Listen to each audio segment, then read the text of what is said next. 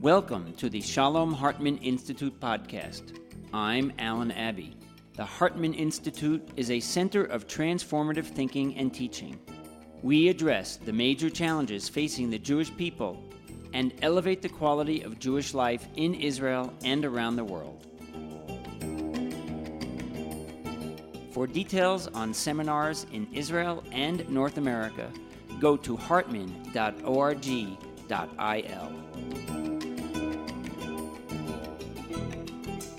And now, Yehuda Kurtzer, president of Shalom Hartman Institute of North America. His lecture is titled Peoplehood and the Centrality of Place. I read an article yesterday in the Forward online. This is not going to be a class about gay marriage, but I wanted to make an opening observation. There was an article in the Forward yesterday, I don't know if anybody saw it online, about conservative rabbis in New York feeling stuck about the question of gay marriage. Whereas in the public conversation in the New York Jewish community, without painting too broad of strokes, the Orthodox community and Orthodox rabbis, for the most part, were on one side of the issue. Reform rabbis, for the most part, were on the other side of the issue.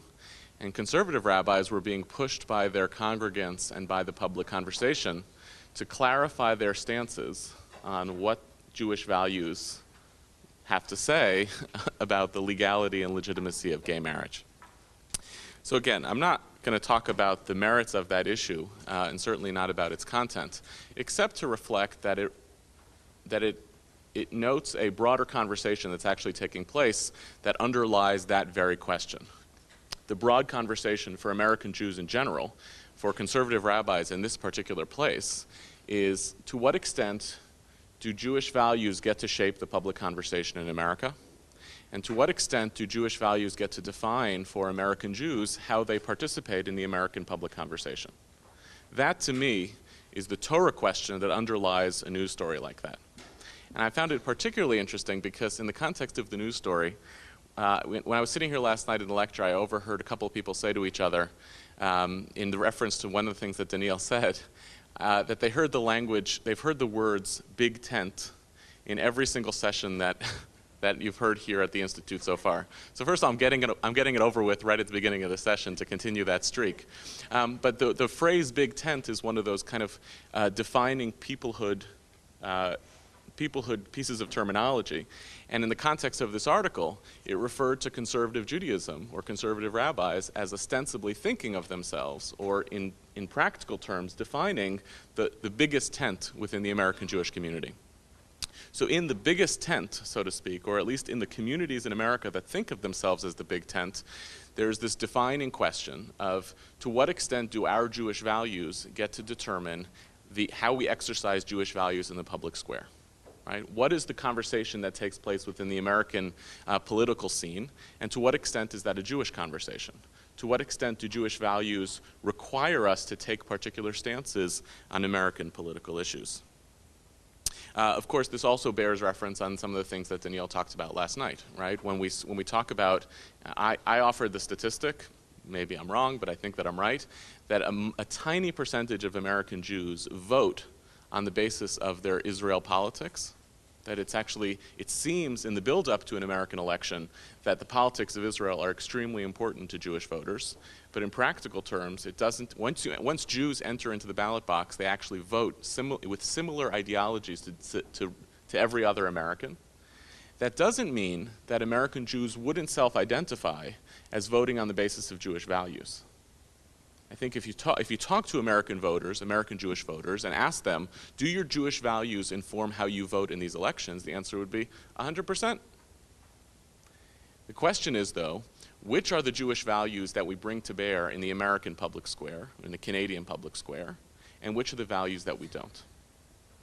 The parallel question to this, of course, is the ways in which, ironically, Israel, as the major peoplehood project of the Jewish people, is increasingly a polarizing issue for diaspora Jews as well.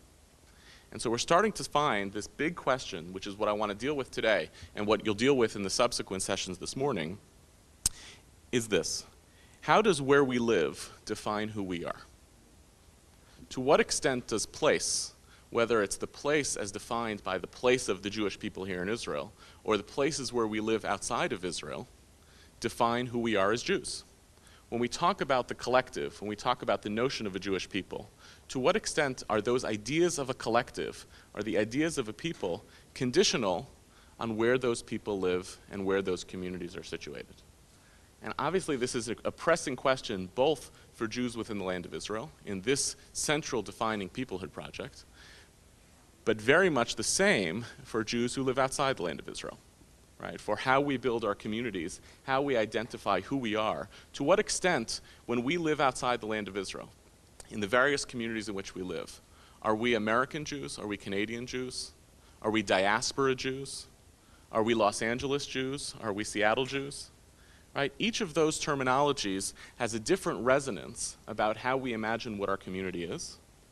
And both of the opposing experiences of living in the land of Israel and living in diaspora surface different Jewish values into a conversation that defines who we are. That's the question that I want to wrestle with us today. I want to play with the basic paradigm for the purposes of today's conversation, and we can dig even to the questions of local versus national. But for the most part, I want to play with the paradigms of the land of Israel as one key conceptual paradigm, and diaspora as the second conceptual paradigm. And to do this, I want to draw a critical distinction between the terms of diaspora and exile, because they're essential to what we talk about here. Right? In our classical Jewish imagination, there is land and there is diaspora.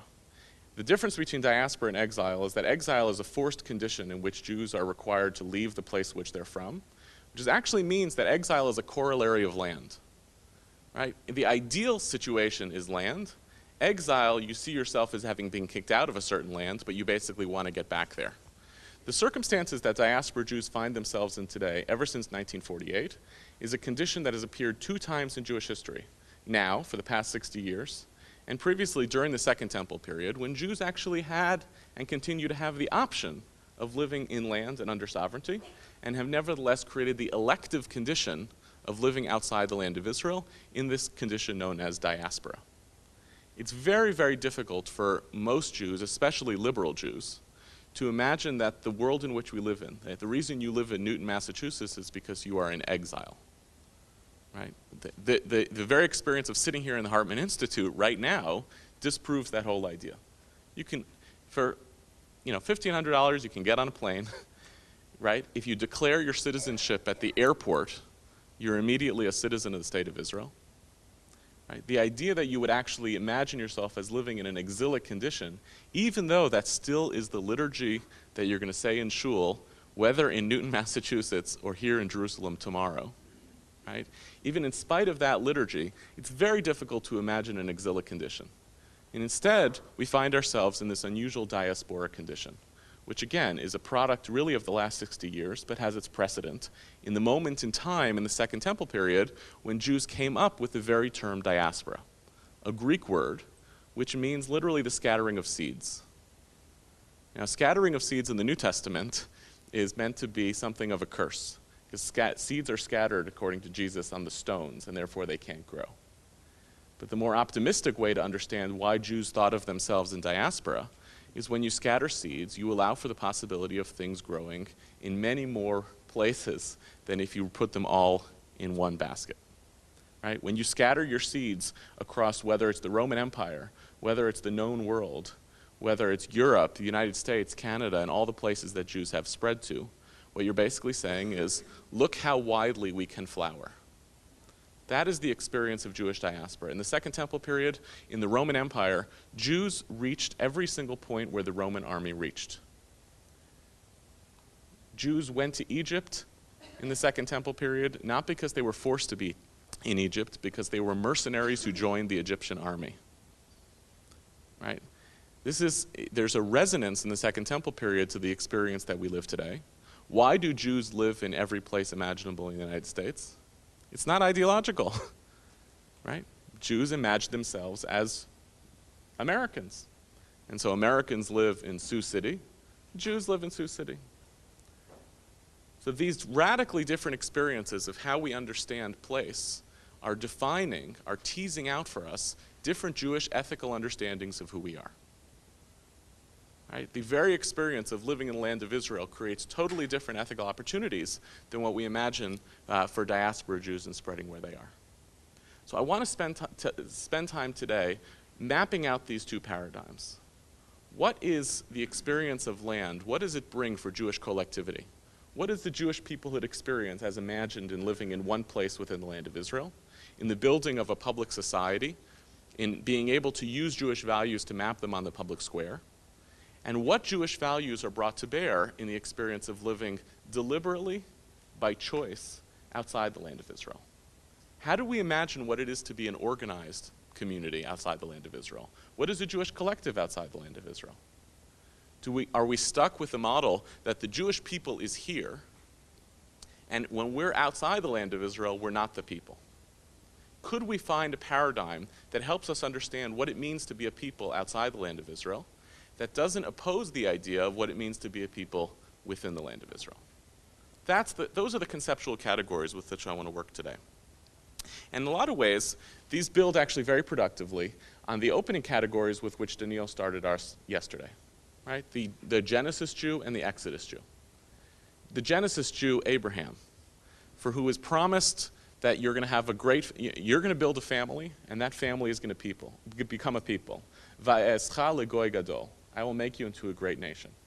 The Abrahamic story, the Genesis story, what it means to be a Genesis Jew, all of those promises that go to Abraham, to Isaac, and then Jacob that get repeated are made conditional. The gift of that promise is not just that you're going to be a great people, but that you're going to go and do it in a particular place.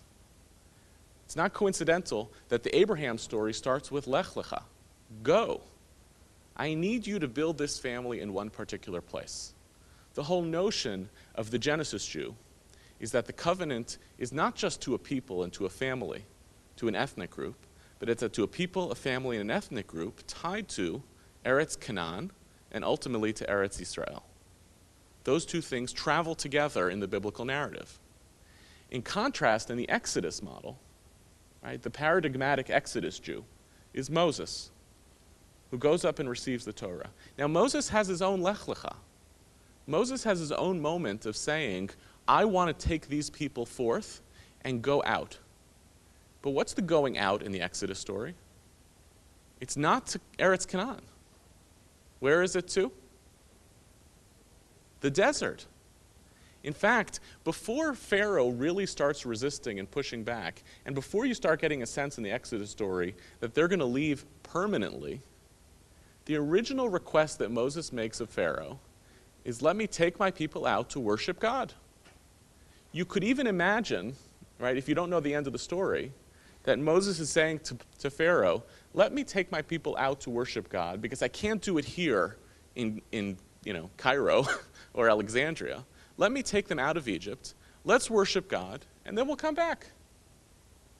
There's no conditionality for the Exodus Jew of actually worshiping God and receiving the Torah in place. And to this end, the rabbis actually have a whole series of midrashim on the importance of receiving Torah in the desert. Right? The perfect Exodus experience, in contrast to the perfect Genesis experience, the perfect Exodus experience is out of place. Torah is perfect in the desert. Right? When I was studying yeshiva many years ago, right, and I studied in yeshiva here in Israel, in Alon Shvut, in Gush Etzion. And the yeshiva is perched on top of a mountain. The yeshiva loved that. It was a perfect metaphor for them, right? You go up to the mountain, you receive the Torah, and that's the perfect place to receive the Torah, is up on a mountain, far away from the challenges of everyday life, right? Literally and metaphorically removed, elevated, and above those challenges. The perfect Exodus Jew, in this imagination, and the way that the Torah actually tells its story, is up on the mountain of Sinai, in the middle of the desert, unencumbered by the actual challenges of living it out. So you have this incredible binary. The Genesis Jew is not just a model of family and ethnicity. And the Exodus Jew is not just a model of Torah and meaning. But those Genesis Jews and Exodus Jews actually map perfectly on this other binary with which we want to talk about today. Being in place and being, quote unquote, out of place. So this is where I want to dig us a little further today. And we know the contemporary resonances with which we're wrestling as a Jewish community.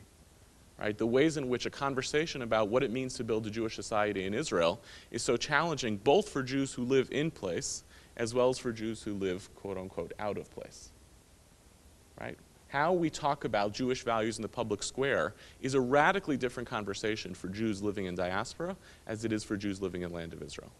And we'll return to that, and we can talk about it in the context especially of questions and answers at the end. How do we bring both of these values to bear on the diaspora Jewish conversation as well as on the Israel Jewish conversation in ways that have integrity to the fact that living in diaspora and living in Israel are radically different Jewish experiences.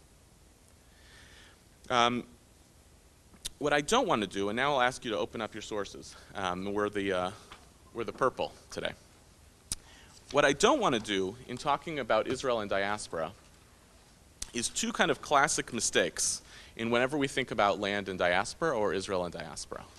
One of these classic mistakes is to put these two together as two possible realities that actually don't have a lot of bearing on one another. Right? The ways in which the opposite of love is not hate, it's indifference. Right? To pretend that these categories, land and diaspora, don't actually challenge each other. Right? Don't provoke each other, that they just go their own separate ways. And to explore this classic mistake, which we won't spend a lot of time on, I just want to look at this brief text. It's a modern text. It's an academic text written by a professor at the UW, University of Washington in Seattle, Noam Pianko, in referring to a moment critical in the early founding of the State of Israel in the 1950s, and a public dialogue that took place between Prime Minister Ben-Gurion and Jacob Blaustein. Once upon a time, or so I'm told, the American Jewish community essentially had its own political leadership, which was defined by the American Jewish Committee. And Jacob Blaustein, as the head of the American Jewish Committee, served as the putative, and I think not just in his own mind, and not just in the mind of the American Jewish Committee, but the putative leader of American Judaism in a way that would be very, very difficult to imagine for the American Jewish community today. And there emerged a public debate between Blaustein and Ben-Gurion in the early days of the State of Israel that Noam Pianko talks about here today. In fact, in 1950, two Israeli and American Jewish leaders, Ben-Gurion and Jacob Blaustein, made an agreement to disagree on the meaning of Judaism and Zionism. Ben-Gurion promised to mitigate his rhetoric of Aliyah and the negation of the exile in exchange for the support of the American Jewish community. Given the historical circumstances, the decision to suppress prickly differences made sense at the time. After decades of tremendous dislocation, demographic transformation of the global Jewish community, and unprecedented persecution, both Jewish communities had a vested interest in focusing on bolstering their own situations rather than debating their ideological and practical differences. In other words, what had happened? Ben-Gurion had very publicly stated that the key next step for the American Jewish community was to do what? Make Aliyah. Blaustein said publicly to Ben-Gurion, and it's very, very difficult to imagine an American Jewish leader saying this to the Israeli Prime Minister today, you don't get to lecture my people and tell them what to do. And not only that, you're going to undermine my community by telling people to make Aliyah. In fact, I can fast forward 50 years later. A couple of years ago, I went to the President's Conference, which took place here in Jerusalem just a week and a half ago. This is the first President's Conference in 2008. And there was a panel on the future of the Jewish people. And there were probably 9 people on the panel. I think 7 of them were Israelis, 2 of them were American. One of them was the head of a major American Jewish federation. And the first handful of people kept talking on the importance of Aliyah. Aliyah, Aliyah, Aliyah. And then it came to this head of one of the major federations in North America. And I'm sitting there saying, okay, now he's going to talk about what else can we do, right, for the future of the survival of American Jewry. And he said, to the astonishment of the whole room, I think the key thing that we as an American Jewish community have to invest in for the future of the American Jewish community is Aliyah. It was astonishing. And you could actually see other federation heads in the room, like their jaws dropped in hearing this, right? Extraordinary moment, and the total reversal of the Ben-Gurion-Blaustein moment, right? So at one point in time, one model of thinking about how Israeli and American Jews talk to each other is essentially a mutual recognition, like Ben-Gurion and Blaustein. For as much as I like the Ben-Gurion-Blaustein moment of the, I get to speak for American Jewry and you get to speak to Israeli Jewry, what Noam is reflecting on in this little moment here is saying that we risk the possibility of saying, when that happens, we also risk the possibility that these communities look at each other and say, I don't have much to say to you, and you don't have much to say to me. In fact, when we go back to Abraham, there's precedent for this. When Abraham and Lot come together to the land of Israel, they realize they can't coexist. And so Abraham says to Lot, you go your way, I'll go my way. There's plenty of territory for us to split up. Right? Lot goes across the Jordan River. Abraham stays within the land of Israel. Would that it have been different. Israel would have different water challenges, right? But in the mythic imagination, there is a possibility that when we talk about Israel and diaspora, we just talk about going our own separate ways. I want to leave that aside for today, right? And not use that as our key moment, and actually try to push towards how do we understand Israel and diaspora as ethically complementary, and not just as ethical departures from one another. But the other mistake I want to just surface and then try to move past, and this is the usual mistake what happens when we talk about Israel and diaspora, is the notion that one of them is fundamentally hierarchically superior to the other. Usually, right, hierarchical superiority is where? In Israel. Right? Of course, although increasingly in the American Jewish community, the new diasporic movement is trying to make the claim, and we'll come back to this again, that somehow the experience of diaspora is more authentic to Jewish life than the experience of sovereignty. I'll have more to say about that in a second. But the classic exemplar of an individual who models this notion of hierarchical superior to living in land as opposed to living in diaspora is the Israeli writer Aleph Bet Yehoshua. As expressed most powerfully in the text that I've brought here. Aleph Bet Yehoshua, for all of his successful writing, and he's an extraordinary writer, has made a cottage industry out of annoying American Jews, usually with this platform. And the text that I've actually brought here today, this excerpt on how it is that he really gets to the heart of this issue, is actually, it's really important to note, his apology of when he actually really drove a bunch of people crazy. He gave this amazing speech. I believe it was at the American Jewish Committee. He gave the 100th anniversary of the American Jewish Committee. I mean, come full circle from Jacob Blaustein. I'm probably in the Jacob Blaustein building, which is the headquarters of the American Jewish Committee in New York, in which he gave a completely alienating talk to American Jews about the fundamental inferiority of what it means to live in diaspora, the result of which was they convened a symposium to deal with Aleph Bet Yehoshua's comments. I mean, it's like this weird act of self-hatred to continue to bring the same speaker to make the same points. It's like a really interesting phenomenon. But they convened a whole symposium to unpack Aleph Bet Yehoshua's comments, and he was the keynote speaker, and this was the content of his apology. It was a little, yeah, but it was a debate, right. Aleph Bet Yehoshua, the meaning of homeland. What I sought to explain to my American hosts, in overly blunt and harsh language, perhaps, that's the whole apology right there. The whole apology is, I spoke too clearly, right? Is that for me, Jewish values are not located in a fancy spice box that is only open to release its pleasing fragrance on Shabbat and holidays, but in the daily reality of dozens of problems through which Jewish values are shaped and defined, for better or worse. A religious Jew also deals with a depth and breadth of life issues that is incomparably larger and more substantial than those with which his religious counterpart in New York or Antwerp must contend. Diaspora Jewry is the spice box that you open up on at the end of Shabbat. Right? That is what it means to be diasporically Jewish, is to have these kind of little playful rituals, right, that are of themselves non-substantive. Right? In contrast, the religious Jew in New York, as opposed to a religious Jew in Jerusalem, are dealing with a widely different set of religious circumstances. Am I denouncing their incomplete identity? Parentheses, yes. I am neither denouncing nor praising. It's just a fact that requires no legitimating from me, just as my identity requires no legitimating from them. But since we see ourselves as belonging to one people, and since the two identities are interconnected and flow into one another, the relation between them must be well clarified. As long as it is clear to us that Israeli Jewish identity deals, for better or worse, with the full spectrum of the reality, and that diaspora Jewry deals only with parts of it, then at least the difference between whole and part is acknowledged. It's an extraordinary text, really an extraordinary text.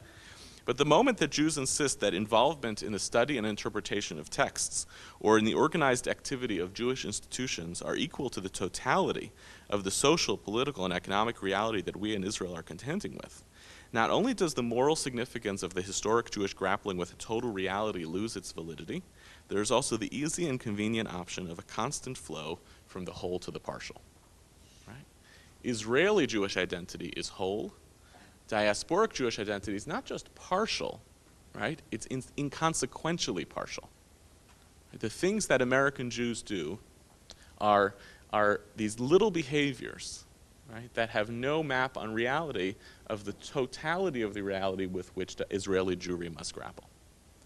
This is actually, I think, a surprisingly common Jewish position that is articulated largely by Israeli Jews, in many circumstances by American Jews as well, right? And the reverse is equally problematic. The reverse is most powerfully articulated by the literary critic George Steiner, whose key metaphor for this was expressed in an essay which he calls Our Homeland, the Text. And Steiner's argument was the experience of Jewish sovereignty and land has been so inconsequential in Jewish history that Jews have shifted what land means, or what homeland means, to the text rather than the experience of land. It's radical diasporism that opposes very dramatically the radical landism as expressed by Aleph Bet Yehoshua. Right? In both of those models, there's an attempt to say there is an authentic Jewish experience, the other one of which is a kind of is a meaningless betrayal of. Right? For Yehoshua, the experience of living in land, in sovereignty, and building a Jewish society is authentic. It requires us to grapple with all of the questions of the day through a Jewish lens, and we'll talk about what that means in following. And what you diaspora Jews do by opening up your spice boxes, by going to your silly institutions, right? Those are partial experiences of Jewishness that betray the real experience of living within one society. For Steiner, it's equally problematic and equally hierarchical. The real experience for Jewish life is text. Why? How many years in total, in the past 2,500 years, have Jews lived under sovereignty after all? Right? There's the 60 years since 1948, and there's approximately the 60 years, maybe 90 years, between the time that the Hasmoneans defeat the Greeks in the Hanukkah story and the time that that Jewish society falls apart when the Romans march into Jerusalem. And that's probably about another 100 years. So over the past 2,500 years, since the Davidic kings, Jews have lived under their own sovereignty within the land of Israel for a total of about 160 troubling years, many of which were extremely fraught with difficulty, in which there was anxiety about whether the thing was going to make it, both then and now. Right? So how can you actually say, in the view of a George Steiner, that the experience of living in land and under sovereignty is an authentic Jewish experience? It took longer to write the Babylonian Talmud. It took more years to produce the Babylonian Talmud than it did for Jews living under sovereignty in the totality of its existence. So where's our real homeland? Our homeland is in the institutions that are born out of the diaspora. The text. Right? Perhaps by extension you would say the synagogue. Right? By extension you would say radical Jewish ethnic behavior that runs the gamut of everywhere that Jews have wound up living. Right? That's Jewish authentic experience. This land stuff, right, trying to take Jewish values and actually map it on a lived society, that's an inferior, bastardized version of all the creativity that we've been able to produce in diaspora. So there's a potential, and this is actually where the conversation between American diaspora Jews becomes, it goes most commonly and yet is most poisonous, is to assume that there is a hierarchical relationship between these two choices and that the other is an inferior version. Right? So both to Aleph Bet Yehoshua and to George Steiner, as long as we acknowledge that one of these is better than the other, we can have a real conversation. In fact, even in the context of a research project I did here at the Institute, and Tal actually made reference to this on the opening night. It was kind of a throwaway line, but it's something that stuck with me. we were talking about in context of the Engaging Israel project, and one of my colleagues on the project said something to the effect of, wait, he said to me, you acknowledge, I live in New York, you acknowledge, he said to me, that fundamentally, this here in Israel is the game that's being played on the field, and you diaspora Jews are in the stands. He said, you acknowledge that, right? You get that that's where the whole thing is really being played out for Jewish life. Right? That's the perfect hierarchical model here. Right? This is the game, and you are the fans. And that's problematic not just for the reasons I've articulated so far, which is why do we have to be stuck in this hierarchical mode, but it's also a bad long-term strategy. If you want to paint the real story as taking place here on the field, and you guys are the fans, well, fans have options, right? Fans buy the tickets, right? Fans can leave, fans can boo, right? Fans get rowdy, right? Even in the metaphor itself, for the people who want to own the metaphor of the superiority of one of these experiences over the other, it doesn't portend a good long-term strategy for actually building a relationship between these two communities. And if we take for granted, as I think we must, that the diasporic Jewish experience is here to stay, in other words, if we leave behind the messianic possibility that one day everybody's just going to rally around one shared vision in one central place, if we assume that since most of you aren't moving here, that you've essentially validated the diasporic experience for yourself, for your children, for your grandchildren, and so, right? And we assume, as I think we can, that the experience of living within sovereignty and land is here to stay, is creating all sorts of new possibilities for Jewishness. How do we hold on to these two possibilities as in some ways mutually reinforcing? And what do each bring forward as ethical possibilities for Jewishness and the collective in their own different experiences? And the model that I want to use to think about is the third text on your opening page, which is an extraordinary text that comes from this previous time in Jewish history in which we wrestled with this question, which is during the Second Temple period, and written by an extraordinary diaspora Jew, Philo of Alexandria. Philo of Alexandria, for all of his merits, right, is this extraordinary diasporic Jew living in Alexandria who writes a 25-volume commentary on the Torah, integrating the Torah into the philosophical wisdom of the Greek world in which he lives, and has no shame, I say this positively, has no shame about the fact that he can't read the Torah in the original Hebrew. Right? He's a Greek-speaking, literate Greek writer, proudly Jewish, extremely recognizable to modern Jews, right? As this learned thinker who's actually also a civic leader within the Alexandrian community, independent of the Jewish community, and sets forward to integrate beautifully the Greek philosophical tradition with the works of the Hebrew Bible. And how does he refer to where he lives and to the land of Israel? And now, remember, the temple is still standing.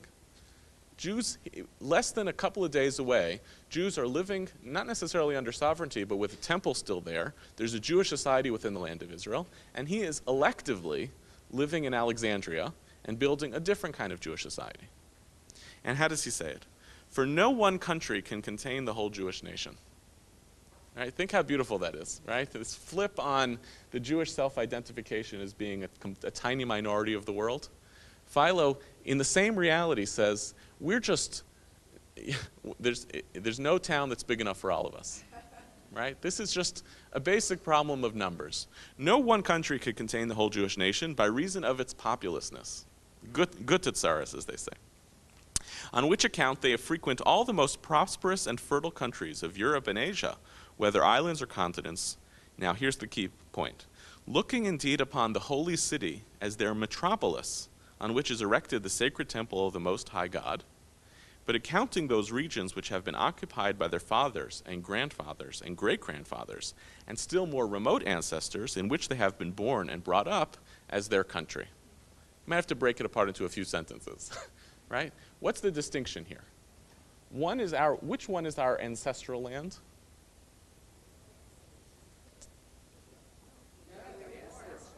Right?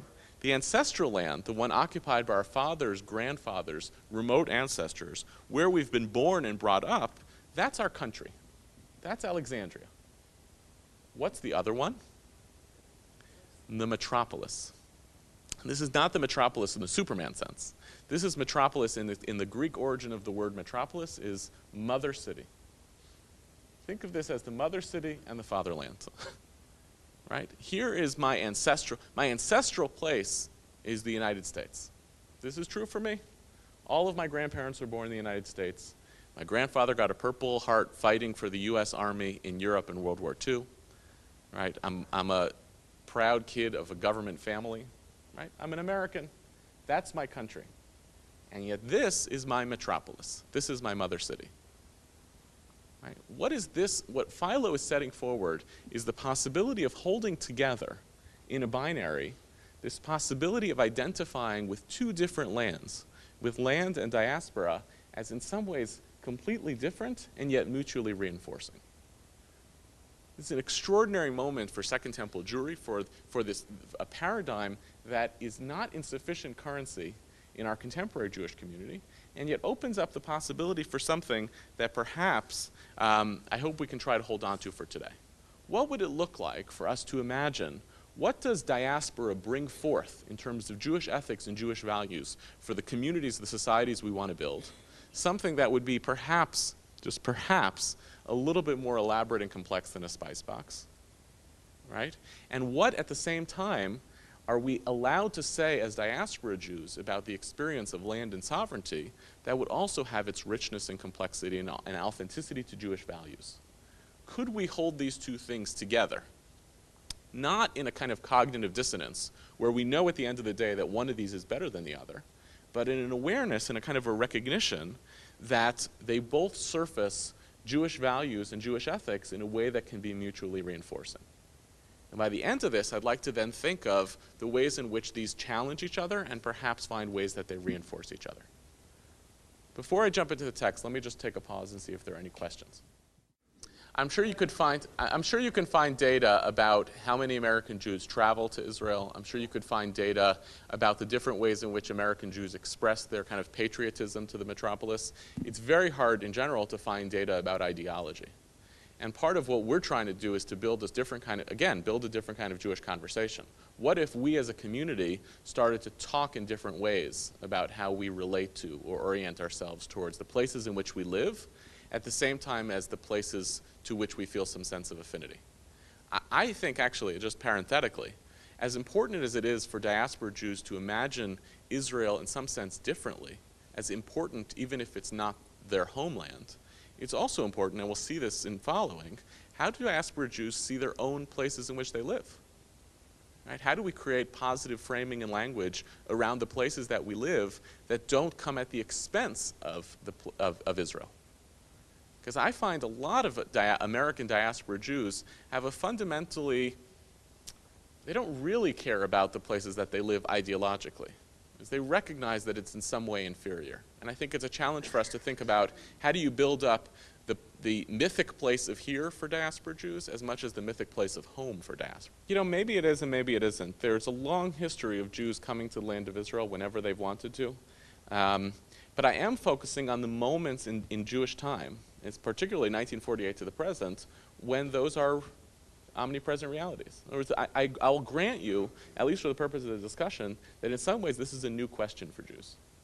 Right? And precisely because it's a new question, how are we going to actually deal with it?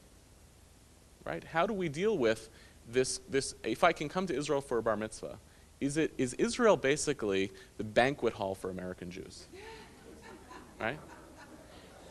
What does it actually mean to come here and do those things, right? And it's a question for so many of the features of how American Jews use Israel as birthright Israel as a laboratory of Jewish identity. It's actually a really complicated ethical question for American Jews to think about. What is it that we're trying to do by making our kids like Judaism more and Jews more by putting them on a bus around Israel for 10 days? And the reciprocal is also true. If Israel is our laboratory for Jewish identity, the place where we experiment with what it means to be meaningfully Jewish, what are we saying about our own places and our hometowns? Why is birthright Israel the way in which we do Jewish meaningful education identity for our kids, which we can't do in birthright America? If we don't actually think seriously about the ethics of what we tease out, how's this thing going to work? Right, and I guess you could approach that the question was, is there a third possibility, which is the Israel of the metaphor as opposed to the Israel of the real? In our current conversation, people who will talk about the notion of our homeland, the text, are doing exactly that. Right? Israel is merely a metaphor for which the real Israel is a perversion. Right? The land of Israel, once you make, that's actually, and it's most powerfully articulated by the Haredi anti-Zionist position. Right? Your perverse state is a disgrace to the notion of what Israel was supposed to be. Right? So what would it look like to bring that metaphor out of that place and somewhere that doesn't have to come at the cost of appreciating what actually the real state is? In other words, that's kind of the biggest Jewish ethical challenge of all time, which is how do you bridge the ideal with the real? Right? Ethics are our articulation of our values, right, in contemporary realities, and then we try to live up to them. So that's a big question that I think runs through all of this. What I'd like to do is to paint two different pictures, right, of two ethical paradigms of what it is to live, to think about peoplehood in place. One is essentially a fundamentally diasporic model, and that is, I was asked to promote the synagogue, so the model is here, the synagogue. I was asked after I actually prepared the class, just so everybody knows. One, the diasporic model of thinking about what collectivity and peoplehood means, and that is the synagogue model. And the other model of what collectivity means, or what ethics it brings to the surface, which is the public square model. Let's spend a little bit of time on the synagogue model. The synagogue is actually a great term to use in talking about the experience of the Jewish collective in diaspora, in part because the synagogue itself is a diasporic word. It's a Greek word around which the word Beit Knesset is a Hebrew translation of a Greek word. The synagogue is an institution born in diaspora. It means a gathering place for people, a place where people come together. Right? An organization, not necessarily a building, but an institution that brings people together, that takes for granted a certain sense of membership and belonging to a shared cause or shared purpose. One of the great mysteries in ancient Jewish history is that we know of the existence of synagogues long before we know of the existence of liturgy. In other words, we know that Jews were gathering in synagogues long before we know what they were doing there. The only thing we know that goes back a really long time is the Torah reading. Right? That seems to have been something that all of our ancient evidence suggests that Jews have been doing together for a long time. Getting together and reading the book. Whether it was a Torah discussion, whether it was an annual cycle or triennial cycle, these are actually meaningful historical questions. But we know that Jews got together, gathered in certain places, read the Torah, and we don't know what else happened. Over time, synagogues became almost exclusively theological. They became about prayer, right? They became about ritual and liturgy. But at its core, the basic diasporic institution that I want to think about is what is it for Jews to come together in a concentrated place as opposed to the public square. That is the diasporic model that I want to play with today. Gathering together for a purpose, in essence, because the public square is fundamentally not Jewish. What do we do when we go to synagogue? We consecrate a Jewish space in the context of a place that is otherwise not Jewish. That is essentially the diasporic idea. Right? How do you create Jewish collectivity? How do you create peoplehood? You create institutions of gathering together of Jews for common purposes. So for the purposes of our discussion here, we're starting with the notion of synagogue, but I don't think we have to stay with the theological institution of the synagogue as the ultimate embodiment of this. A JCC is a synagogue, right? An agency in which Jews come together for a common purpose, as opposed to making Jewishness the work of the street, is a synagogue. It's people coming together for that commonality of purpose. And we can explore, actually, as we go on, attempts by Jews, especially in the last generation, to start thinking about what happens when we take our Jewish values into the public square in diaspora. Chabad is the best example of that, and we'll come back to that in following. But the core diasporic idea, the core ethical model for living within a diaspora context is to create an institution whereby Jews come together in search of common purpose. The core text that underlies this mythically comes from the book of Ezekiel. It's actually an extraordinary little text. right around the verge of the creation of the first exile, which creates the first diaspora, of the Jews leaving the land of Israel and going to Babylonia. And Ezekiel the prophet says as follows.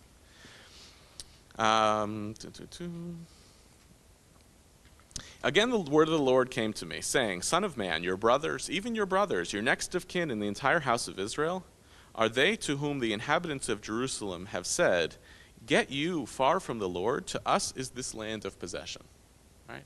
Those people have taken it over, and they've said to you, all of your family, get out. Right? You need to go to a different place because this is no longer your place. And what happens in that different place? In the very kind of mythic core of what it means to leave Jerusalem and go to somewhere else, Ezekiel has this incredible comment. Therefore say, Thus said the Lord God, although I have cast them far off among the nations, and although I have scattered them among the countries, I have been to them a little sanctuary in the countries where they have come. Although I have cast them far off among the nations, right? Although I've sent you to everywhere, to Poughkeepsie even, right? I've sent you far off among the nations, and although I've scattered you among the countries, right? We recognize this as the diasporic Jewish experience, the total scattering in all these different places. What does God become in the context of that scattering? I have been to them a little sanctuary in the countries where they have come. I have been for you, or I will be for you, a mikdash me'at, a miniaturized version of the mikdash, of the temple of the sanctuary. Anybody recognize this phrase, mikdash me'at? What is this phrase usually used in reference to? Dinner table? Right. The core idea is the synagogue. The core idea, mikdash me'at, is commonly used to refer to a synagogue. That the temple gets played out in the little temples that we create. Most radically in the Reform movement, right? The Reform movement shifted from talking about synagogues by Beit Knesset to temples, right? To actually pick up on this exact metaphor. What do we do to capture the experience of the temple in Jerusalem when we live in Toronto or in San Francisco? We create our own temples. We don't need the temple in Jerusalem if we have the temple in San Francisco. But the core idea, before Jews actually made institutions to replicate, whether it's the dinner table or whether it's the synagogue, before Jews actually made those institutions to capture little templeness, the core theological idea is that God is actually the mikdash me'at. God is the little sanctuary. This is actually radical diasporism. If I leave the temple in Jerusalem, I leave this notion that place is embodied with actually having a physical place where Jews go, where we bring sacrifices, where we make pilgrimage, and now I'm banished from that place. How do I stay connected to Jewishness? I have God in my heart. Right? As long as God is the embodiment, I'm going to spend a little time on this and I'll take some questions. As long as I have God, as long as I believe in God, as long as I hold on to God, I've retained some sort of mythical relationship to place. This is a radically diasporic idea, right? As if to say, the Jew within is the paradigm that comes out of diaspora, comes out of exile. Right? Destruction happens, the actual place gets obliterated, and now what you do is carry God along with you. And then the second move is extremely important. Jews then said, it's not enough for us to simply carry around God in our hearts. We need to actually make little temples. Let's actually use this text as a core idea and translate it into the little institutions that we use to replicate the big institution. We can't go back to the temple in Jerusalem, but we can create the temples within the context of our hometown. So one idea that Jews used in thinking about their diasporic experience is how do we bottle God into our little institutions so that even though it's not, we know that it's mi'at, it's little, it's a smaller version. We know we're not actually building the temple, but we're creating sub-institutions in our communities to be able to bottle God and to keep ourselves close to the core mission of what it is that we're supposed to do. A second translation of this idea happens in the Babylonian Talmud in Brachot. And I want you to just read in the middle. Third line in, second word from the end of the line. This conforms with the following saying of Rabbi Chia bar Ami in the name of Ula. Since the day that the temple was destroyed, the Holy Blessed One said, "It has nothing in this world except for the 4 cubits of halacha alone." Right? Once upon a time, God had a house. Right? In biblical literature, the temple is referred to as God's footstool. Right? That's the place that Deuteronomy says you're gonna go to a land that I tell you to go to. I'm going to designate you a place, and once you found that place, you're going to worship God. You're going to bring sacrifices. Right? God's presence is going to dwell within the context of a holy temple in a particular place. And now that place gets destroyed. So it's a good theological question. If God's house gets destroyed, where does God go? Right? So in the first text in Ezekiel, God goes into people. Right? God becomes like a little sanctuary in these places, and we build institutions for them. A second model, as played out in Brachot, is where does God go in that moment of destruction? Into human behavior. The 4 cubits of halacha.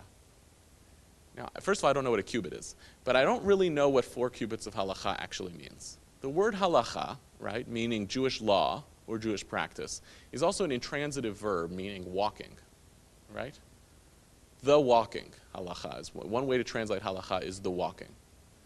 So there's interesting possibilities of what we mean when we talk about God being found in the practice of Jewish law, especially when we use this metaphor of walking. There's a suggestion here, like a hint of, and I don't know if it's right, but there's a hint of, wherever we walk, God essentially walks with us. Right? When you use this metaphor of walking, of Jewish law as defining the parameters of human behavior, you allow for the possibility of movement. And if anything, the world of halacha has been defined by movement. Right? Halachic Judaism is not the same today as it was 1,500 years ago. So Jews have moved, and they have essentially carried God with them in their walking. To go on in the Gemara. So said also Abaye, at first I used to study in my house and pray in the synagogue. Since I heard the saying of Rabbi Chia bar Ami in the name of Ula, since the day that the temple was destroyed, the Holy One, blessed be He, has nothing in this world but the 4 cubits of halacha alone, I pray only in the place where I study. Rabbi Ami and Rabbi Asi, though they had 13 synagogues in Tiberias, prayed only between the pillars where they used to study. The intellectual elites would pray only in their study house. Contrary to the Hartman Beit Midrash, right? They actually would create their community among learning and Jewish practice. Now, this is in some ways an anti-synagogue text, right? But it's the same premise of synagogue, right? Find the intellectual climate of the Jewishness that you inhabit, right? Find the world of Jewish practice and Jewish law, of Torah study, and build your world around it. That's why I love this idea of even the visual of praying between the pillars. Because they actually locate themselves in a particular place. They locate themselves with their ideologically minded and affiliated colleagues. And that's where they build the house of God. So synagogue, whether it's a synagogue or whether it's a Beit Midrash as a house of study, these are institutions that grow out of the notion of the whole public square in diaspora, that's not Jewish. What's Jewish? This place, me and my friends, common purpose, theological destiny, Jewish law and practice. All of the different institutions that we build in Jewish life are the embodiment of this notion of synagogue, people coming together towards common purpose, as opposed to ambient godness. Right? There's no ambient godness in, to use our previous example, Poughkeepsie. So we create little miniature houses of God, houses of study, places of Jewish law and practice. Right? We create these institutions to bottle in, to hold together our ideas, our theology, together with the other members of our community who subscribe to it. That's the core notion of what a synagogue is created to do. But I want to take this one step further with this extraordinary diasporic text that appears within the context of rabbinic literature, and that itself is no small feat.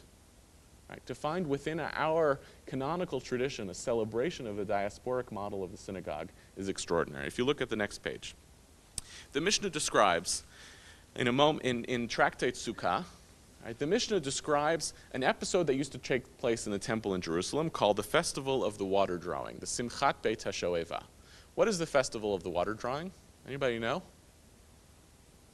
A ritual that used to transpire in the temple in Jerusalem on one of the days of Sukkot, in which it seems that they used to dump copious amounts of water all over the temple. For what purpose might they be doing it? fall cleaning, right? They don't tell us that it's a fall cleaning, but it essentially must be, partly because Sukkot was a bloodbath in the temple. Of all of the festivals, Sukkot by far had the most ritual slaughter. I believe it's on the first day of Sukkot there are 70 cows. Right? 70 cows produce an inordinate amount of blood, right?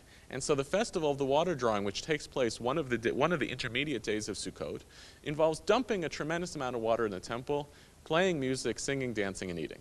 Right? A great fall cleaning party. And the rabbis describe this moment as one of the great days of joy on the Jewish calendar. They said, "Whosoever did not see the festival of the water drawing never saw happiness in his lifetime."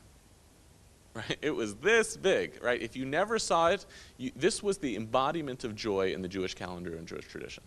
As it is, Sukkot is always described as the holiday of joy. And there's a lot of beautiful, poetic, homiletical reasons why Sukkot is imagined as the holiday of joy or happiness. And this was the pinnacle of Sukkot joy. And actually, it is still lived in practice, right? Especially here in Jerusalem. During the intermediate days of Sukkot, there are festivals of the water drawing all over Jerusalem. They don't actually usually involve water anymore, but they are major celebrations.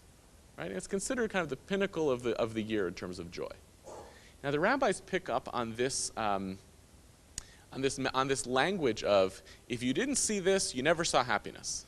They pick up on this theme in the following midrashic teaching about the synagogue of Alexandria.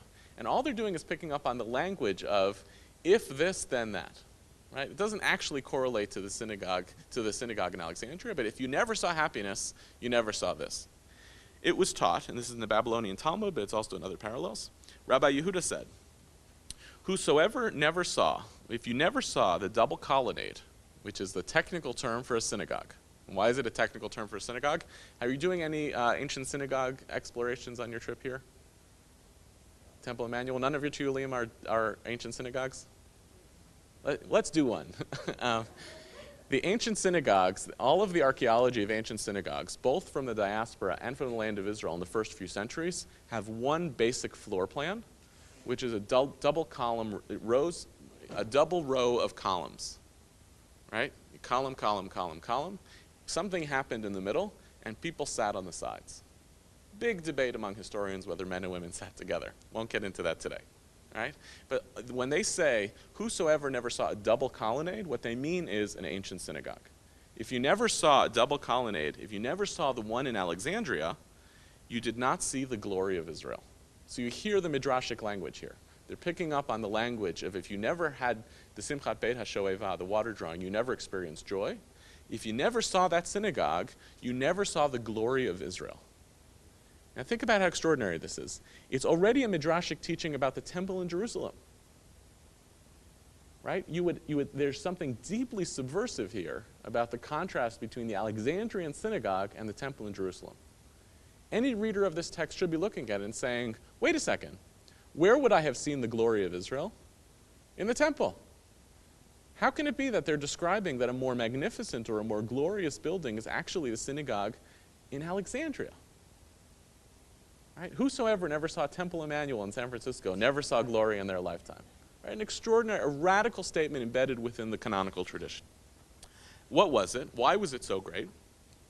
They said it was like a giant basilica. This text is loaded with Greek words.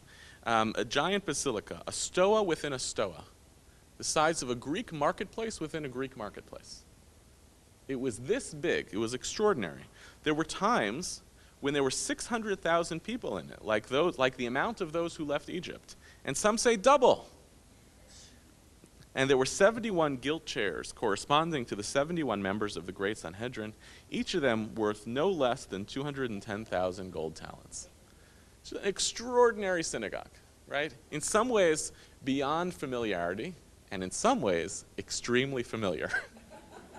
Right? It's enormous. It's not just big, but it's metaphorically significant, right? Because here's a synagogue in Egypt that could fit the amount of people who left Egypt.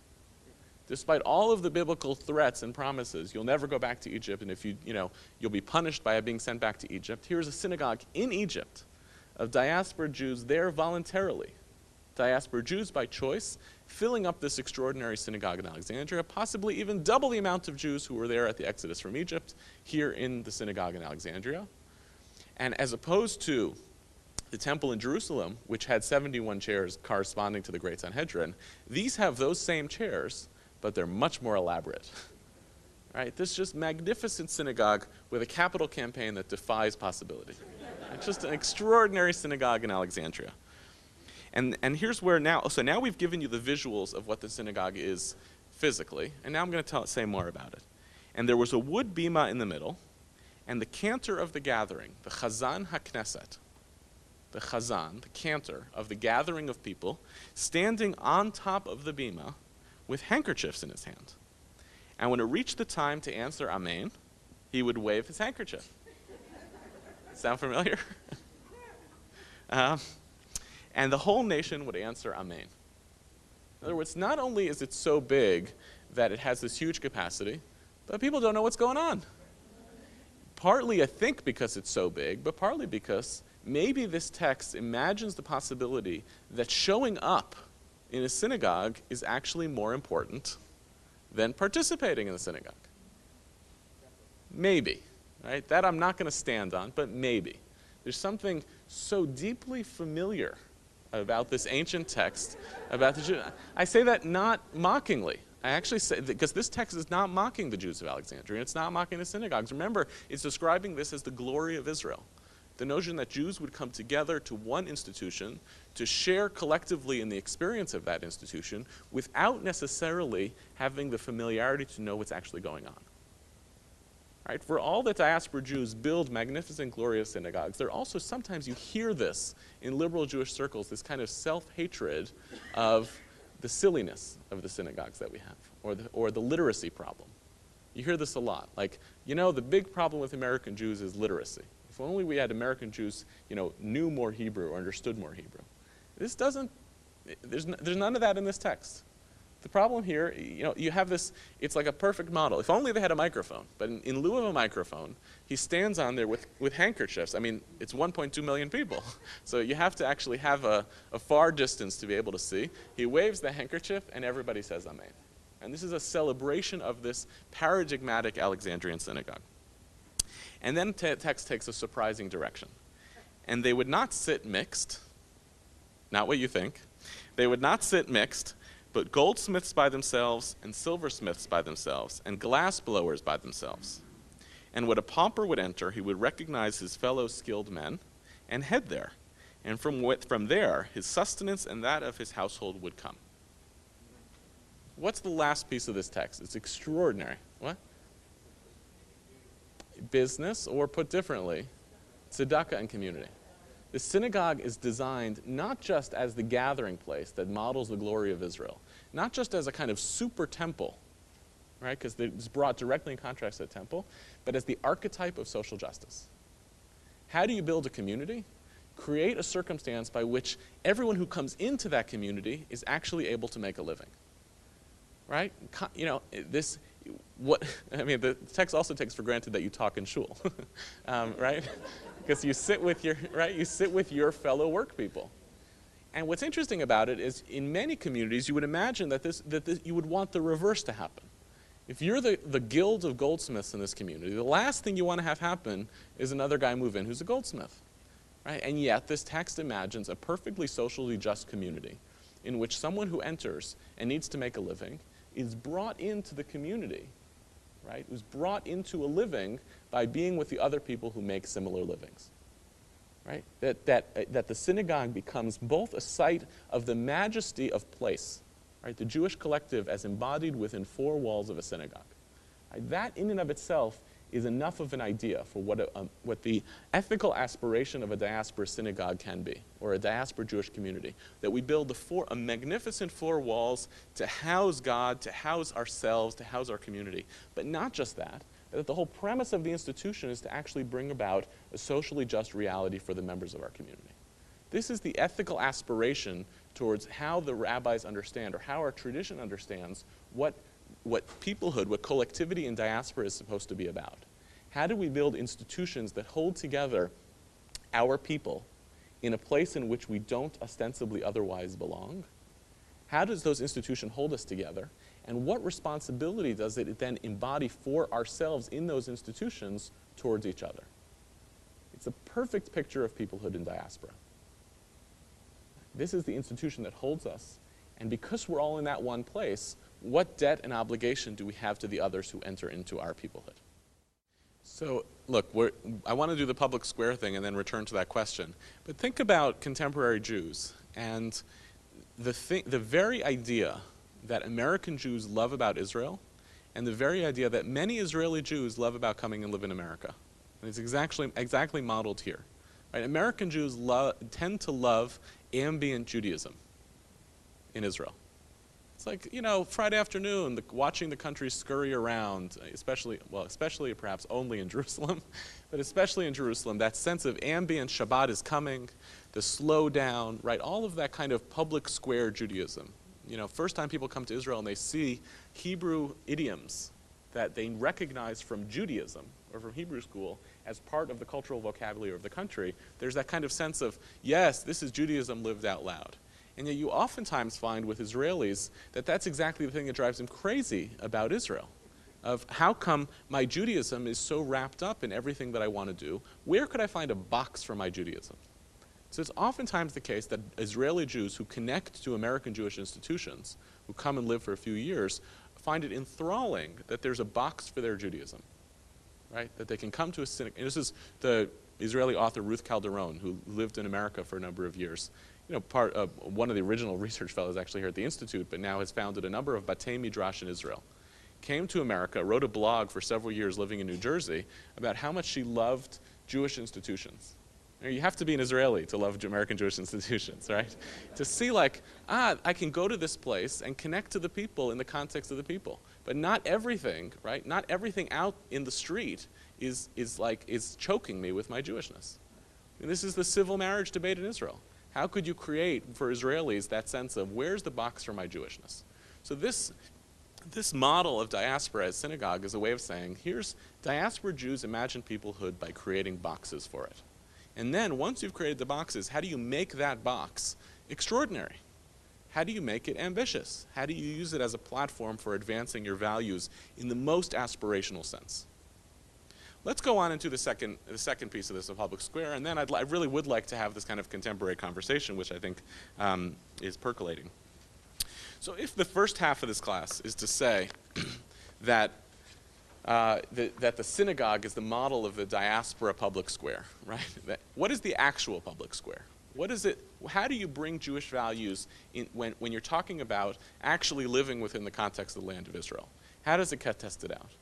And the basic model is to think about, I want to give 3 case studies for what it means for Jewish values in the public square where there's a different kind of skin in the game. This is basically to pick up on the thematic of Aleph Bet Yehoshua, but without the polemic.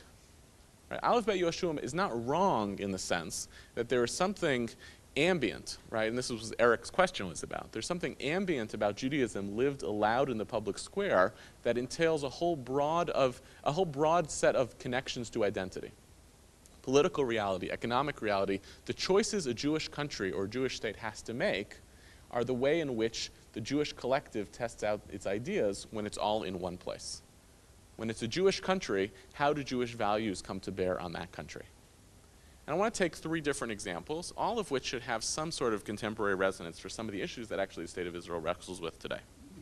The first is a Mishnah from Gittin. I'm going to start with the second line. Captives, when a Jew is taken captive, should not be redeemed for more than their value to prevent abuses.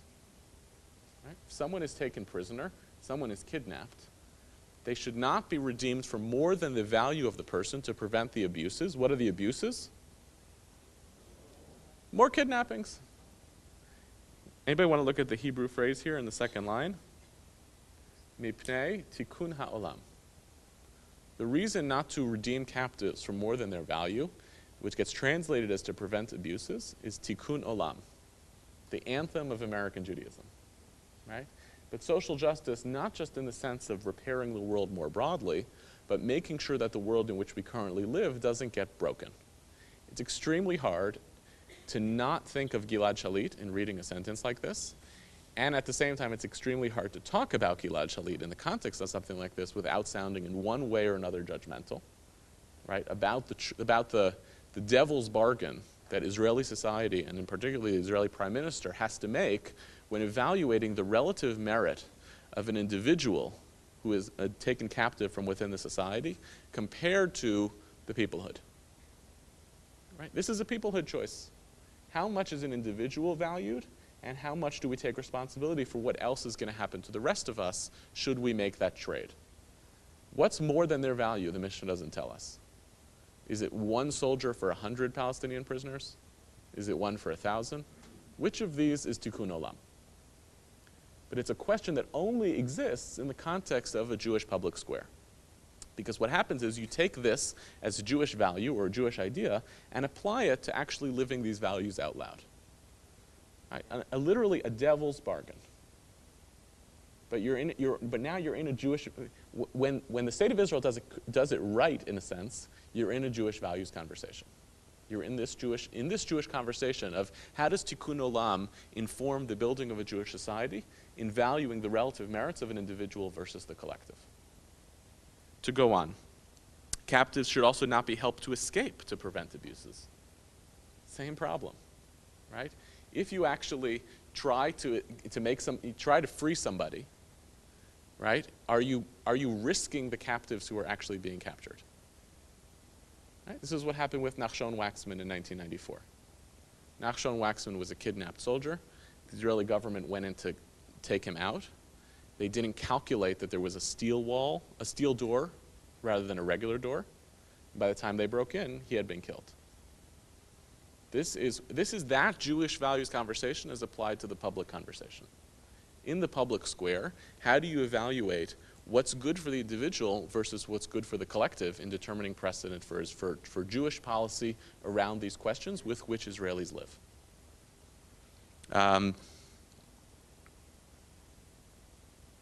Okay, so one model, when we think about how Jewish values are played out in the public square, is thinking about the question of the relative merits of the individual in the public square versus the rest of the collective in the public square. And you have to know, as much as there is a tremendous amount of rallying around Gilad Shalit, I would suspect that for many, even the most vehement supporters of doing whatever needs to happen to get Gilad Shalit out, there is a nagging sense of what happens when my kid's in the army. What would I want the Israeli government to do in order to protect my own children? So this is a personal and collective question that's being played out in very contemporary ways, and we have Jewish values language that helps us think about what it means to bring Jewish values to the public square. A second question, what are the rights and responsibilities that come with belonging to a Jewishly determined society? And for this I want to look at a little bit more of an obscure text, and this is the Mishnah here in Baba Batra, the second source on page 5. A resident of a courtyard may be compelled by the rest of the residents of the courtyard to contribute to the building of a porter's lodge and a door for the courtyard. Rabbi Shimon ben Gamliel says, however, not all courtyards require a porter's lodge. A resident of a city may be compelled to contribute to the building of a wall, folding doors, and a crossbar. Rabbi Shimon ben Gamliel says, not all towns require a wall. How long must a man reside in a town to be counted as one of the townsmen? 12 months. If, however, he buys a house there, he is at once recognized as one of the townsmen.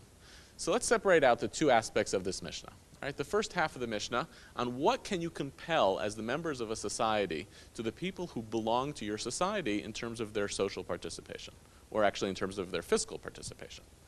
Right? If you're a member of a courtyard, right, and Jewish values, to just pull this together, and Jewish values are what determines your belonging to that courtyard, what can we make you do? Right? And this is a classic question of what are the responsibilities that come with belonging to a society. Now you could map this to the synagogue, right? Because you could ask, based on the model of the synagogue, what can the synagogue demand of you? But it really comes, this is a rubber meets the road question of if you belong to a Jewish society, that's a non-member driven society, right? Because that's what belonging to a society is, that you're not actually, there's no membership in a society. It's everybody. That's social responsibility. Nevertheless, what can I demand of you? If you move into a courtyard, if you move into a city, what are we allowed to demand of you? And here there's the technical language is financial, but of course the broader language is what other commitments are required to make of you? And again, there are contemporary examples for this in the context of the state of Israel. If you belong to the Jewish society in the land of Israel, what is the state of Israel allowed to ask of you? The army, for instance, is the thing that comes most readily to mind. And it's clearly an issue that is at a source of a major debate within Israeli society. Can you be a member of Jewish society within the land of Israel and be exonerated from military duty? The current answer is what? Yes. I believe that it's something along the lines of now, and again, 70% of statistics are made up on the spot. So I would say, I think the statistic that I've heard at least most recently is approximately half of all eligible Israeli citizen 18-year-olds do not currently serve in the army. Approximately half. Right? So on one hand, a combination of national service being Haredi, or being Israeli Arab, or being physically non-equipped or emotionally unequipped to serve in the army. A huge amount of people are released from military duty because of all of those reasons, right? So on one hand, the building of an aspirational Jewish society, right, requires responsibilities of belonging. On the other hand, how forcefully can a Jewish society demand, using the language of Jewish values, your participation within the context of that society? And the Mishnah has one very technical answer, and even in the Mishnah, right, the rabbis disagree. Well, not all towns require a wall, not all courtyards require a porter's lodge, and this becomes a Jewish values conversation, not as much determinatively. It's not that the Mishnah is telling us exactly this is how it's supposed to play out, but it is saying this is the tools to have a Jewish values conversation about the responsibilities of the public square. Use this language. Help us to define what's the responsibilities of belonging to a society. The flip side is the rights conversation.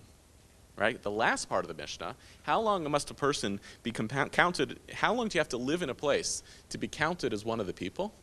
This is no longer about responsibilities, this is now about rights. Right? You get 12 months free. Right? You're free ostensibly of the responsibility, and you're also kind of being tested about whether you actually belong. If, however, you put your skin in the game, right? You get a mortgage, you buy a house, immediately you have the rights of anyone else who's part of that town. Right? This is the notion of the right of return. You can be a tourist as much as you like. You don't actually have rights and responsibilities within Israel. You have the right to acquire rights. Right? Virtually, I would suspect anyone in this room, although it's getting more complicated with what you'd have to do to document yourself as Jewish, right? But virtually everyone in this room could walk to Israel and say, I want to be one of the townspeople. Right? And even in Israeli society, you get quite a long stretch of time with special rights as an immigrant. Right? You get to buy a car more cheaply, you get to bring in appliances, right? You're off the hook for a certain period of time. But once you actually commit and put your feet down here, you become a member of the society, and that comes with the attendant rights and responsibilities. And buying a house, planting yourself here, is how you acquire a place within the peoplehood society of Judaism in Israel. So the first model we looked at was the individual balanced against the rights of the collective. The second was the individual becoming part of a collective and what rights and responsibilities are born thereof. Third, I want to look at what responsibilities does the society have to its individuals. And this is a little bit of an intense text. Text comes from Deuteronomy, and it's one of the more strange rituals that appears in the Hebrew Bible. Really a bizarre ritual that takes place in the book of Deuteronomy, which is ostensibly about the problem of justice when there is no knowledge. How do I carry out justice when I don't actually know? How do I carry out justice when I can't actually determine what happened in a problematic legal case? It is a very, very bizarre ritual that transpires in the book of Deuteronomy. If a person is found slain in the land, parenthetically, but an extremely important parenthetical, because that's why it belongs in this section, in the land which your Lord your God has given you to possess. Right? This is a law that's conditional on going into the land of Israel. This is not just an arbitrary jurisprudential law that applies to Jewish societies everywhere. This is specifically conditional on how do you work out this problem within the context of a Jewish public space. So now, you've come into the land, and someone is found dead, lying in the field, and it is not known who slain him. Then your elders and your judges shall come forth, and measure the distance to the cities which are around him who is slain. And it shall be that the city which is nearest to the slain man, the elders of that city shall take a heifer, which has not been worked with, and which has not been pulled in the yoke. And the elders of that city shall bring down the heifer to a rough ravine, which is neither plowed nor sown, and shall strike off the heifer's neck there in the ravine. Actually, I don't think it's really strike off its head. I think it's break its neck, but okay, fine. And the priests, the son of Levi, shall come near. For them the Lord your God has chosen to minister him, and to bless the name of the Lord. And by their word shall every controversy and every assault be tried. And all the elders of that city which is nearest to the slain man shall wash their hands over the heifer that is beheaded in the valley. And they shall answer and say, Our hands have not shed this blood, nor have our eyes seen it. And then they pray, Be merciful, O Lord, to your people Israel, whom you have redeemed. And lay not innocent blood to your people of Israel's charge, and the blood shall be forgiven them. So shall you put away the guilt of innocent blood from among you, and when you shall do that which is right in the sight of the Lord. An extremely bizarre ritual, right? A dead body is found in the field of a Jewish public space. Again, extremely important that this is in the context of a Jewish public space. Because what happens if a body is found in the field of a non-Jewish public space? Not our problem, right? We don't bear the responsibility for everything that happens in our midst, but the key feature of this text is that sense of we bear responsibility for everything that happens, even the things we don't know anything about.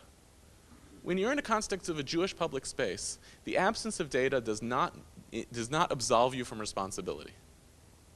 Right? Ignorance of what happens doesn't excuse you. Right? You don't get to say when you run a state or you run a society, you know what, Jewish values run out over here. I don't know what happened, not my problem. In this moment, the Jewish values, as determined by Torah, say, actually, in some sense, it is your problem, and I need to craft a ritual to create some sense of absolving you from responsibility in that moment. So what do? You go to an unsown field, and you break the neck of a cow. Ask me theologically why this works, I don't know. Right? I don't know why it is, and we could come up with some homiletical reasons of why breaking the neck of a cow that's never worked is comparable, right? It's an analogy to a dead body that nobody has any sense of responsibility for, right? That somehow it's just a waste. It feels like a waste. Nobody knows who the dead body is, and nobody knows what happens, and so much do we not know what actually happened that we have to measure the distance from one city to another to figure out which city is actually more responsible than the other. Right? If it's halfway between these two places, right? Who was this Petach Tikva's responsibility, or was it Ramat HaSharon's? So let's figure out which one is responsible. The elders come out, and then they do this extraordinary ritual. They wash their hands of it, right? This is the Gospels, right? The Gospel, everything in the Gospels is midrash, right? When Pontius Pilate washes his hands over the blood of Jesus and says, "I wash my hands of this guilt, I absolve myself of it," it's this, right? There's a dead body, and they literally wash their hands of the guilt, and they say, "We didn't do it, and therefore don't hold us accountable." What's the theory underlying why they have to wash their hands and absolve themselves of accountability? Of course they're accountable.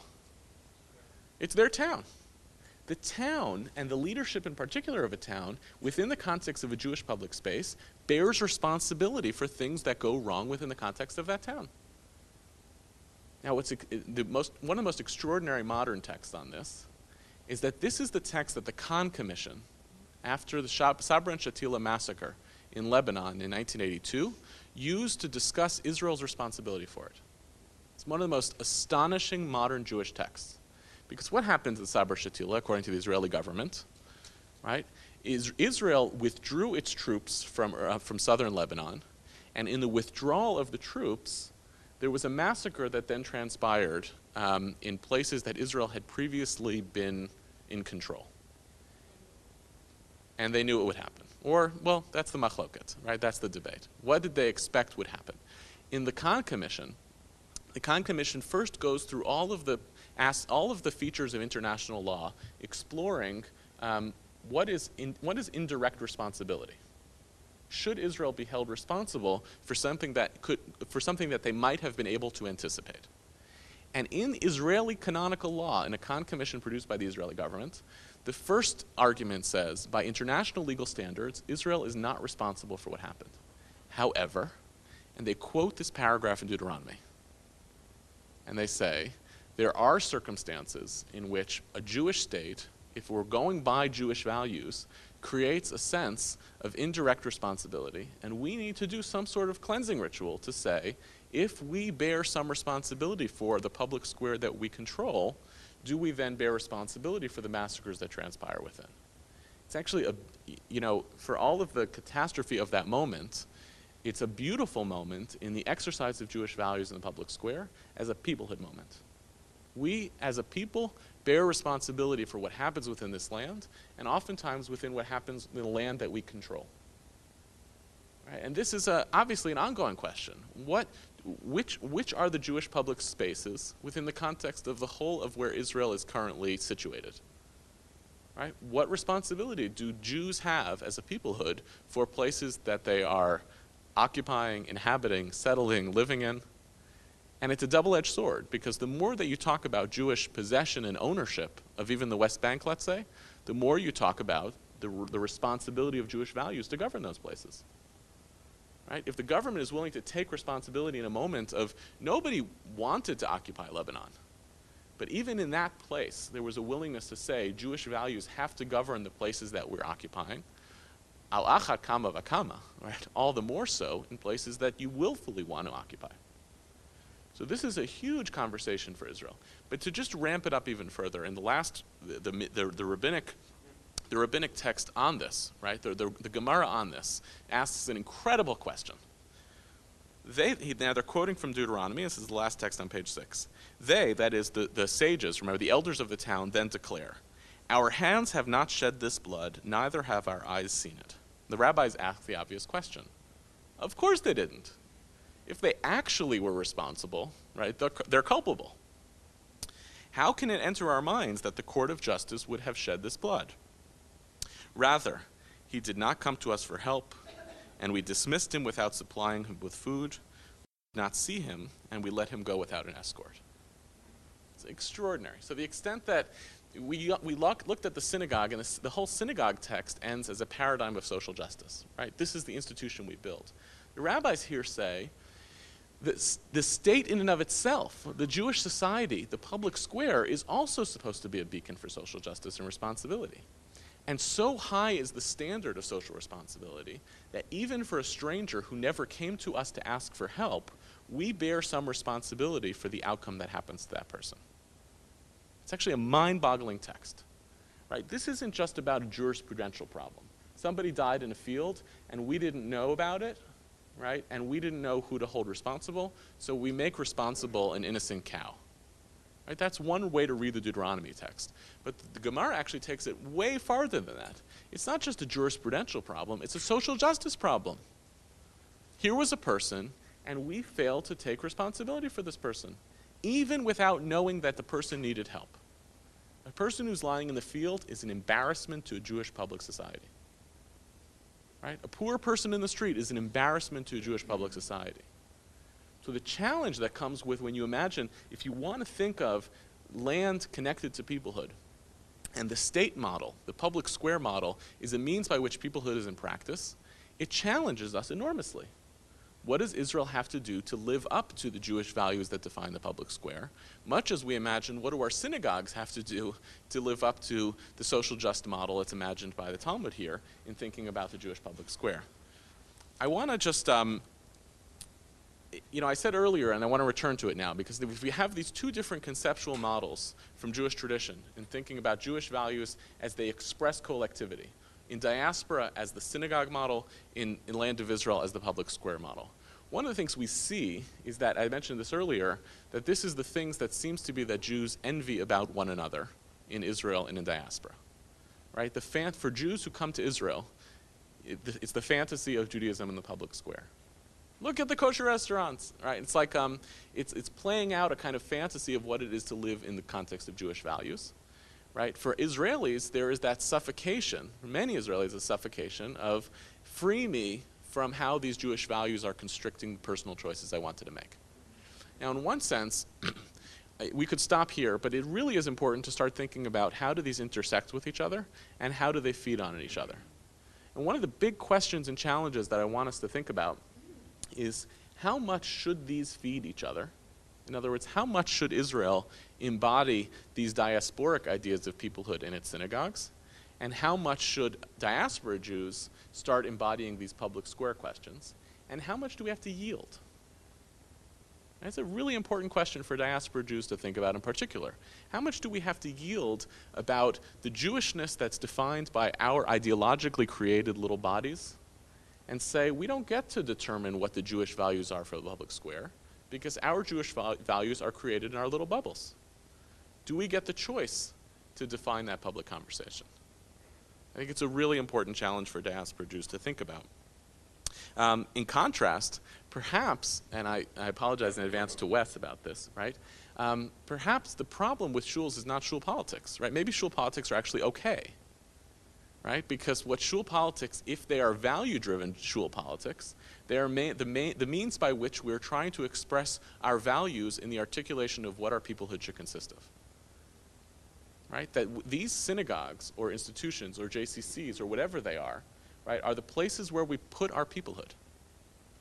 Right? We care about these institutions because they're supposed to be the articulation of our values.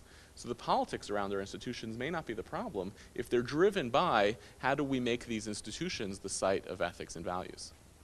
The last piece I would say, and this is a real challenge, is what happens to Jewish communities in Israel and in diaspora when these models start to break down.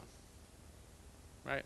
I think the mainstream diaspora Jewish community is still an institutional Jewish community. We basically know this to be true, and it's certainly true in Jews of our demographic, broadly speaking. But it's shifting. And what's going to happen when younger Jews, are no longer thinking in institutional terms? And you see this starting to play out, of my politics are public square politics more than they are my little institutional politics. It's a big question for diaspora Jewry in thinking about if our model for peoplehood is the institutions that we create to house our values, what's going to happen when those institutions begin to break down? I want to lastly conclude with one of the ways in which this was played out most recently in the public square in America about 30 years ago. And I learned this from a colleague of mine in our North American Scholars Circle, Professor Eliyahu Stern, who's at Yale. There's an incredible exchange of letters that takes place between the Lubavitcher Rebbe in the early 1970s and the person who was the head of institutional Reform Judaism in the 1970s, in which the letters come from the head of Reform Judaism to the Lubavitcher Rebbe to say, stop putting menorahs in public parks. Right? Why? You're jeopardizing the implicit social contract that we as American Jews have with the public square. We thrive as American Jews in particular by the virtue of the fact that this unique public square that America created is a non-religious public square. And it enables us to have our institutions of Judaism unthreatened by the public conversation. This is the unique experience of American Jewry. So don't threaten us by but when you're breaking down the neutrality of the public square by putting a menorah in it, you're screwing it up for us. And the Lubavitcher Rebbe has an incredible answer to this, in which he says, maybe you're right, but people like it. It's a non-ideological, it's fantastic. He says, it's a non-ideological argument. He responds and says, if you had written to me before we started doing it, I might have taken your argument seriously. But we started doing it, and they love it. So what am I to argue with the fact that people like this? Embedded in that, right, is this question of mission drift, right? For mission drift, right? For diaspora Jews, especially embodied in this law, in the letter of the Reform Rabbi, these institutions are our vision of collectivity and peoplehood, and when you put it in the public square, you jeopardize both the institutions and the social contract that the institutions have with the diaspora public square, right? And the answer is people like it. So is that a risk for diaspora Jewry? And the same is true for Israeli Jewry, right? When you see the move, and this is in the news today, right, of how to create models of civil marriage within Israel. Right? There's one answer, a very politically and polemic answer, is that that's, problematic. Like the religious answer is that's problematic because you want to preserve kind of the state's monopoly over Jewish values there. But there's also a liberal way to find that those civil marriages problematic because you're yielding on the notion that Jewish values have something different to say about the public square than the Haredi model. Is it possible to be opposed to civil marriage in Israel, not because you're a fundamentalist, but because you want to find new ways to surface Jewish values differently into a public conversation? Because that's a really interesting direction to go in, right? It's not, I don't think it's automatically the case, and so I'll push you on this. I don't think it's automatically the case that diaspora Jews should look at Israel and say, be more like us. Right? The diaspora Jews are looking at their own realities of the institutions that create, in which we create our pockets of peoplehood. What is it for us to look at Israel and say, your peoplehood experience is fundamentally different, and perhaps we want to help you along with the Jewish values that define your peoplehood, but perhaps the experience itself should stand on its own. The question was, should we no longer look for pluralism in Israel? I would take it, the reverse should be true. If pluralism is a true Jewish value, how do we work to advance the Jewish values that we believe in Israel? Whereas it might be, one of the problematic assumptions of a liberal activism with respect to Israel is that the causes we're trying to push forward are opposed to the Jewish state. What if you were able to say, no, these are Jewish values that could help the Jewish state? Right? That's the radical move here. The question is, when you are building a Jewish society, when you talk about building a Jewish society, you have a menu of options of what are the Jewish values that are going to define that Jewish public space. One of my colleagues, Mishael Zion, who many of you studied with yesterday, he has this very powerful line around this, right? How many times does it talk about Shabbat in the Torah? How many times does it talk about Shabbat in the Torah? 5, 6, 7? How many times does it talk about, taking care of the widow and the orphan and the poor in your midst? Like 36 or 37 times. And when you talk about which are the most prominent Jewish values or Jewish vocabulary that people tend to talk about, you hear much more about Shabbat than you hear about taking care of the orphan and the widow. So if you have a menu of options for a Jewish public square of which values are going to define that public square, make that the value. Look how many rabbinic traditions talk about, and Daniel talked about this last night, Elu ve'elu divrei Elohim chayim. These two, both these and these are the living words of God. Right? That's a pluralist model for a Jewish values piece that could model what a Jewish society looks like. So what I don't want us to do is to get to a place where we say, I want my liberal values to define a Jewish state as opposed to the Jewish values. If anything, what I want to do is to say, my liberal values are Jewish values, and they can help create a Jewish. I don't want to weigh in on the validity of anyone's particular choices. What I want to put forward is that they are very different propositions when it comes to Israel and when it comes to diaspora, and we should be aware of the choices that are involved, right? So I don't have a problem with a rabbi who says, I want to bring Jewish values into a political party in the state of Israel. I don't have a principled problem with it. It's actually the natural continuation of the platform that we talked about today. The notion that Jewish values should define a Jewish public square, I'm with you. I may disagree with you about which Jewish values you're choosing to help define that public square. But there's a possibility, even in a theocracy, right, for it to be an expression of our values. Right? The theocracy itself isn't necessarily the problem. The problem is, does it actually map the values that we're trying to build? For diaspora Jews, it's a very different proposition. Right? And that's the example of the Lubavitcher Rebbe and the Reform Rabbi, is to what extent do people feel as though by using Jewish values to help define the public square, you're actually jeopardizing the unique state of affairs for Jews. More than anything, I'm not going to weigh in on this, more than anything, this is going to be tested by the extent to which American Jews allow support for Israel to become a partisan political issue. Right? The more it becomes a partisan political issue, the more you lose that potential for this to be for there to be a broad consensus among Jews about their basic value commitments. I think for me that was the subtext of the whole Netanyahu-Obama spat and the way in which he was then received in Congress, was the big question of, are American Jews allowing their values in the public square to define their Jewish values in the public square to define their political commitments in a way that's actually going to be a risk for Jewish political power. You have been listening to Yehuda Kurtzer, president of Shalom Hartman Institute of North America. Subscribe to this podcast to be notified of more lectures from Shalom Hartman Institute. For information about the Hartman Institute and our courses in North America and Israel, go to hartman.org.il. The Hartman Institute podcast is produced by Tony Jason. Music by Kevin MacLeod. I'm Alan Abbey. Thank you for listening, and we will see you again next time.